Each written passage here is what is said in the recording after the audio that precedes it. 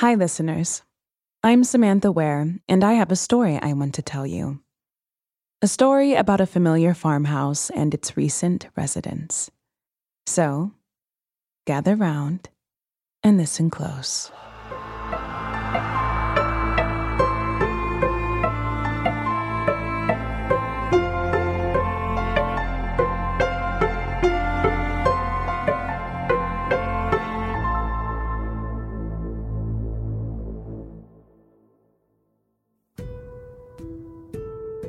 When I graduated school and became a dentist, I badly needed change. School and training had been long and grueling, and I was tired of city life.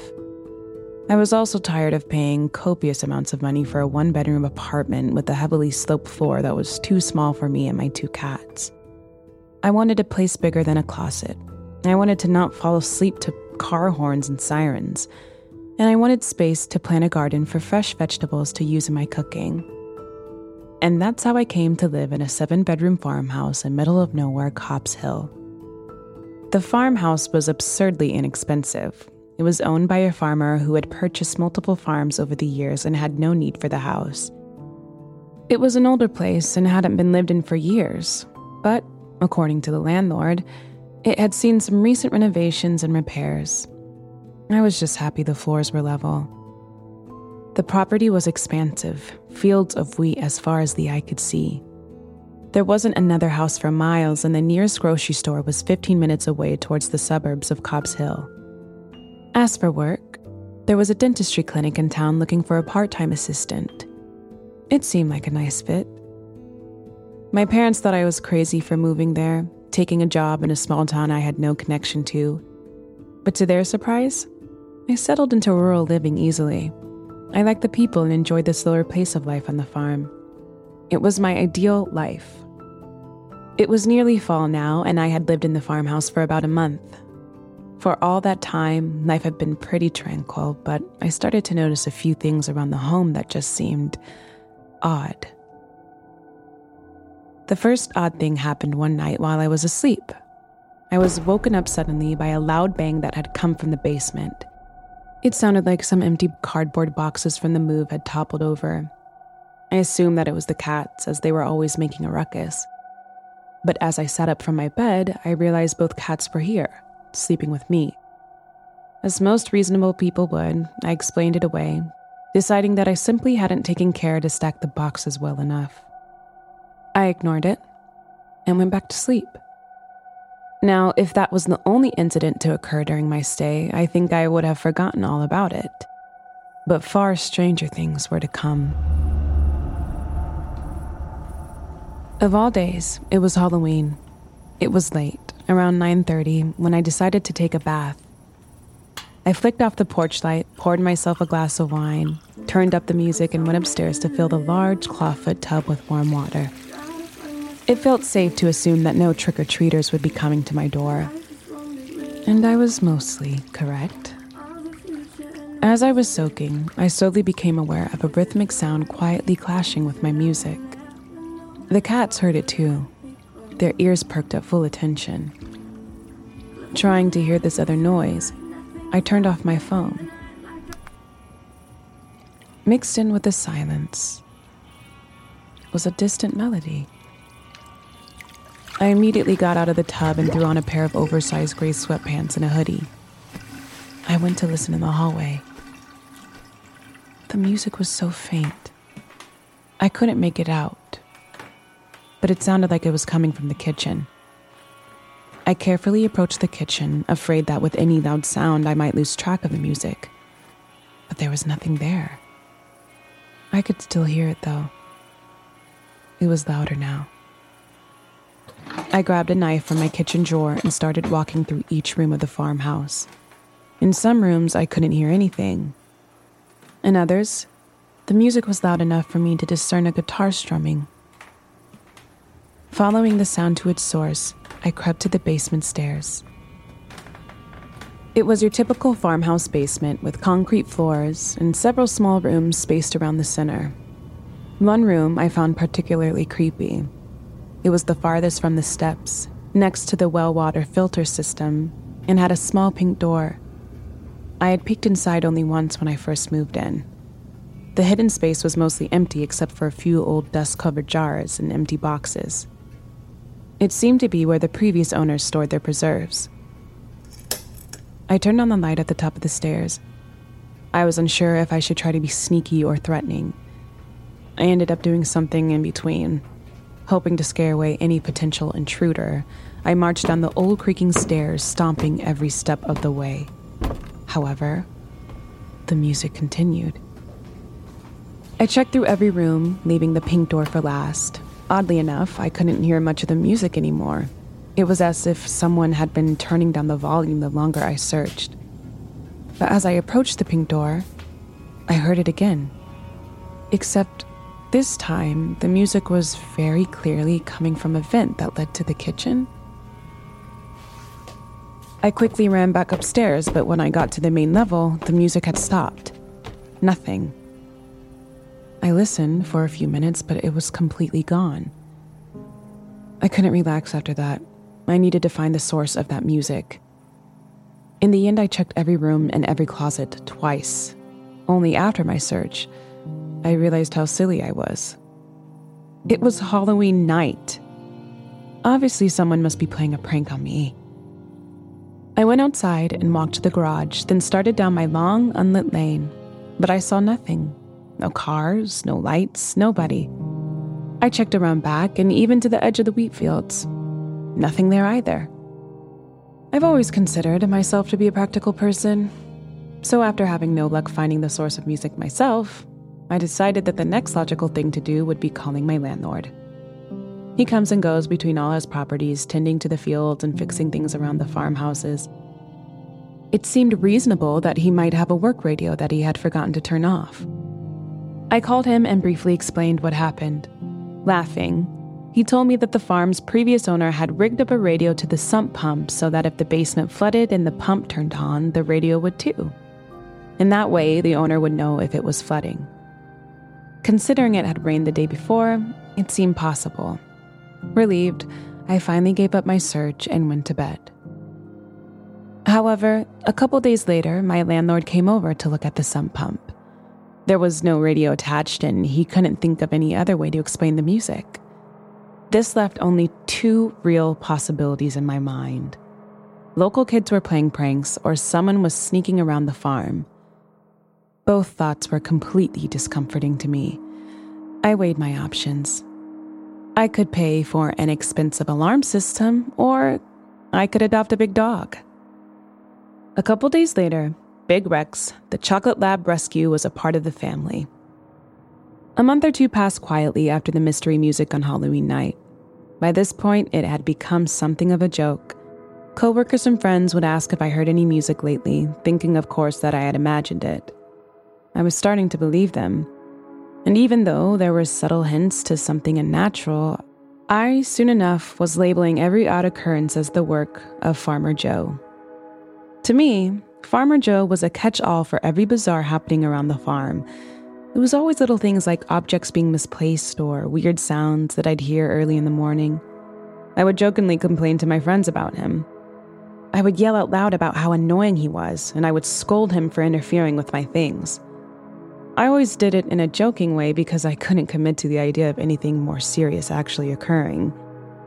I had always viewed the supernatural purely as entertainment. Outwardly, these were all just fun stories to share with my friends. I was in a pissing contest with a ghost, and it was comical. Secretly, I was feeding Rex an abundance of treats so that he followed me around everywhere I went on the farm so that I was never alone. Farmer Joe and I disagreed on a lot of things. I often left the radio on for the cats, and occasionally it would be shut off by the time I got home from work. I assumed Farmer Joe didn't like the pop music station I'd left on, so I kept playing it, and he kept turning it off. I frequently delighted coworkers with tales of how Farmer Joe and I fought relentlessly over the radio station. Sometimes they would laugh and then ask what was seriously happening. I had a ready excuse to tell anyone who asked. I'd simply say, the electricity goes out all the time. Any type of bad weather just causes the power to shut right off. And that was a good enough explanation for me. I refused to think about the parts of my story that didn't make sense, like why the radio didn't come back on when the power did, or the times I knew the power hadn't gone out. Otherwise, the digital clocks would have to be reset. Yet, I never took the time to log these details because ignorance is bliss. After my first New Year's at the farm, life became slightly less blissful when Farmer Joe started messing with doors. I came home from work one evening and took Rex out for a play in the yard. We were running around in the snow, circling the house, when I saw the back door to the garage was open. My skin prickled as I stared at the open door. Had I left it open while organizing some gardening equipment yesterday? I couldn't be sure. I walked over and pushed it closed. The next day, immediately after work, I set out to check the garage. The back door was open. Again. My heartbeat sped up and I chastised Farmer Joe. I walked over to the door and pulled it closed for the second time in 2 days. That night I was fast asleep when I woke to one loud bang after another. There was a winter storm howling outside, but this noise was different. It was coming from the garage. I threw on some clothes and got Rex. I went straight into the garage and turned on the light. The back door was open and wind was causing it to bang against the outside of the house. I ran over to the door and pulled it shut. This time, I made sure to lock the door. I had trouble sleeping the rest of the night. Over the next few days, I found every excuse to avoid investigating the garage. I had no interest finding out if the door was still locked. As far as I knew, all was well. My friend Kristen, however, changed all that. She came over for coffee one weekend and I laughed as I told her about the door and wind and how silly I was. Saying it out loud was making me feel better. But even though I was laughing and joking, her big brown eyes looked at me with concern. "So you haven't checked the door since Wednesday?" I told her no, and immediately she stood up and told me we were going to the garage. I fought her the entire 2 minutes it took to lace up our winter boots, but she wouldn't budge. So we walked through the snow and to the garage. I peeked over her shoulder as she opened the front. The back door was wide open. "You ever hear the story about the man squatting in the attic?" asked Kristen in a low voice. "How the woman thought she was going crazy when really this guy was living in her apartment the whole time, moving her things around during the day." It was in that very moment that my dear friend Kristen convinced me there was a squatter living in the attic. We spent almost 3 hours looking for any evidence that someone else was living in the farmhouse. We climbed into the attic, which was covered in dust and cobwebs. We looked over every floorboard for any secret hiding places or evidence of a squatter. There was nothing. After Kristen left, I went back to the garage and stacked a few heavy boxes against the door. Then I circled around the outside of the garage and put some old bricks from the chimney against the door from the outside. This door was now out of commission. It was the month of April when I started having problems sleeping. One night, I woke up coughing. The smell and taste of smoke were filling my nose and mouth. I panicked. I was sure the farmhouse was on fire. I grabbed the phone on my nightstand and called 911. It was getting difficult to breathe. The smoke was so thick. Coughing and wheezing, I stumbled to the light switch and flipped it on. The voice on the phone asked what my emergency was. I looked around the room. There was no smoke. The voice on the phone asked me again what the emergency was. I still had the taste of smoke on my tongue as I mumbled something incoherent. I walked around the house, flipping every light on. No fire, no smoke. "I'm so sorry," I told the operator. "I thought my house was on fire, but it must have been a dream." Embarrassed, I hung up. I went to the bathroom and tried to wash out the taste of ash on my tongue. In the mirror, my eyes were bloodshot and rimmed all red, as though smoke really had been irritating them. This same dream became a regular occurrence in the following weeks. I would wake up believing the farmhouse was on fire. One time, I even found a black smudge on my pillow that looked suspiciously like ash. I could taste the smoke. I could smell the smoke. But I could never see it. And as quickly as the nightmares started, they stopped. As spring turned to summer, I regained some joy in my time on the farm. The garden I had planted in the spring was thriving and the weather was beautiful. One Friday, Kristen and I had been out shopping and had to come back to the farm for lunch. The plan was to make a salad with veggies from the garden. As we walked up to the front porch, I noticed that a window in the basement didn't look quite right. When I got closer, I realized it was cloudy. I thought to myself that it almost looked like frost. I put my hand on the window. It was ice cold to the touch. I looked over at Kristen and told her that the thermostat must be broken. She stared at the window, shaking her head. We went inside and slowly walked downstairs to the basement. It was cooler, the way you'd expect an old cement basement to be, but nothing out of the ordinary. We walked up to the window to examine it closer. It was completely frosted over, and I had no way of explaining it.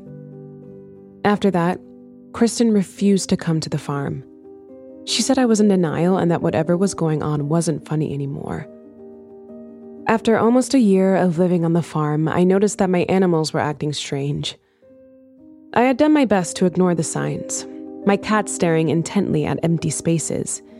Big Rex refusing to enter certain parts of the house, or the handful of times when he raised his hackles and bared his teeth, growling at nothing I could see. I even ignored the moments when I'd suddenly get goosebumps and feel a cold crawling up my spine. I ignored it all. Until finally, Farmer Joe made it impossible to ignore. It was Halloween, exactly a year since I heard the unexplainable music. I was relaxing on my couch watching TV. I looked at the clock. It was late, and I needed to go to bed. As soon as I turned off the TV, I heard it, clear as anything. Music. Loud, almost rock-type music. I could clearly hear that it was coming from my bedroom. A sudden surge of adrenaline made me feel like my skin was on fire. I walked through the kitchen to the hallway, and the second I flipped the light on, the music stopped. I barely had time to comprehend this when behind me, the microwave started to go haywire. I turned around and ran back to the kitchen, seeing sparks fly. I whipped open the microwave door, and inside, neatly placed in the center of the tray, was a metal fork. I was shaking. I slowly put my hand into the microwave and then quickly withdrew it. I didn't want to deal with this. With the fork still inside, I closed the microwave door. And there he was. In the shiny black reflection of the microwave door, I saw a pair of long legs standing behind me. I couldn't see anything from his waist up, but I could see both arms down at his sides. And I saw a hunting knife, gripped so tight in his hand that his forearms were tensed with bulging veins. I have no idea if I screamed or not, but I spun around so fast I almost fell. I turned to see an empty kitchen. I could feel the onset of a terrible headache. I couldn't see him, but I knew that every bump of the night had been him. Everything I couldn't explain was him. And every time I had felt like something was just not right was because something was not right. I started laughing quietly, mostly for just thinking about how stupid I had been. Every single thing was him telling me that he was there, and I ignored it. I ignored every sense I possess. I refused to believe the music I heard. I refused to believe the frosted glass I touched. I refused to believe the smoke I smelled and tasted. And most ashamedly, I refused to believe my own gut instinct.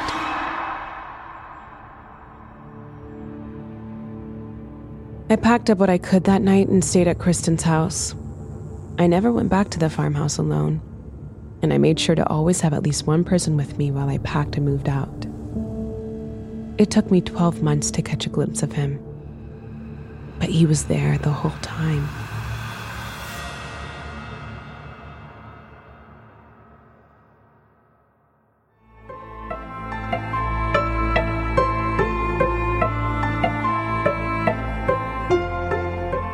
This series was produced by Ashley Flowers and David Flowers. This episode was written by Ashley Lifeso and read by Samantha Ware. The story was modified slightly for audio retelling, but you can find the original in full on our website. Full Body Chills is an Audio Chuck production. So, what do you think, Chuck?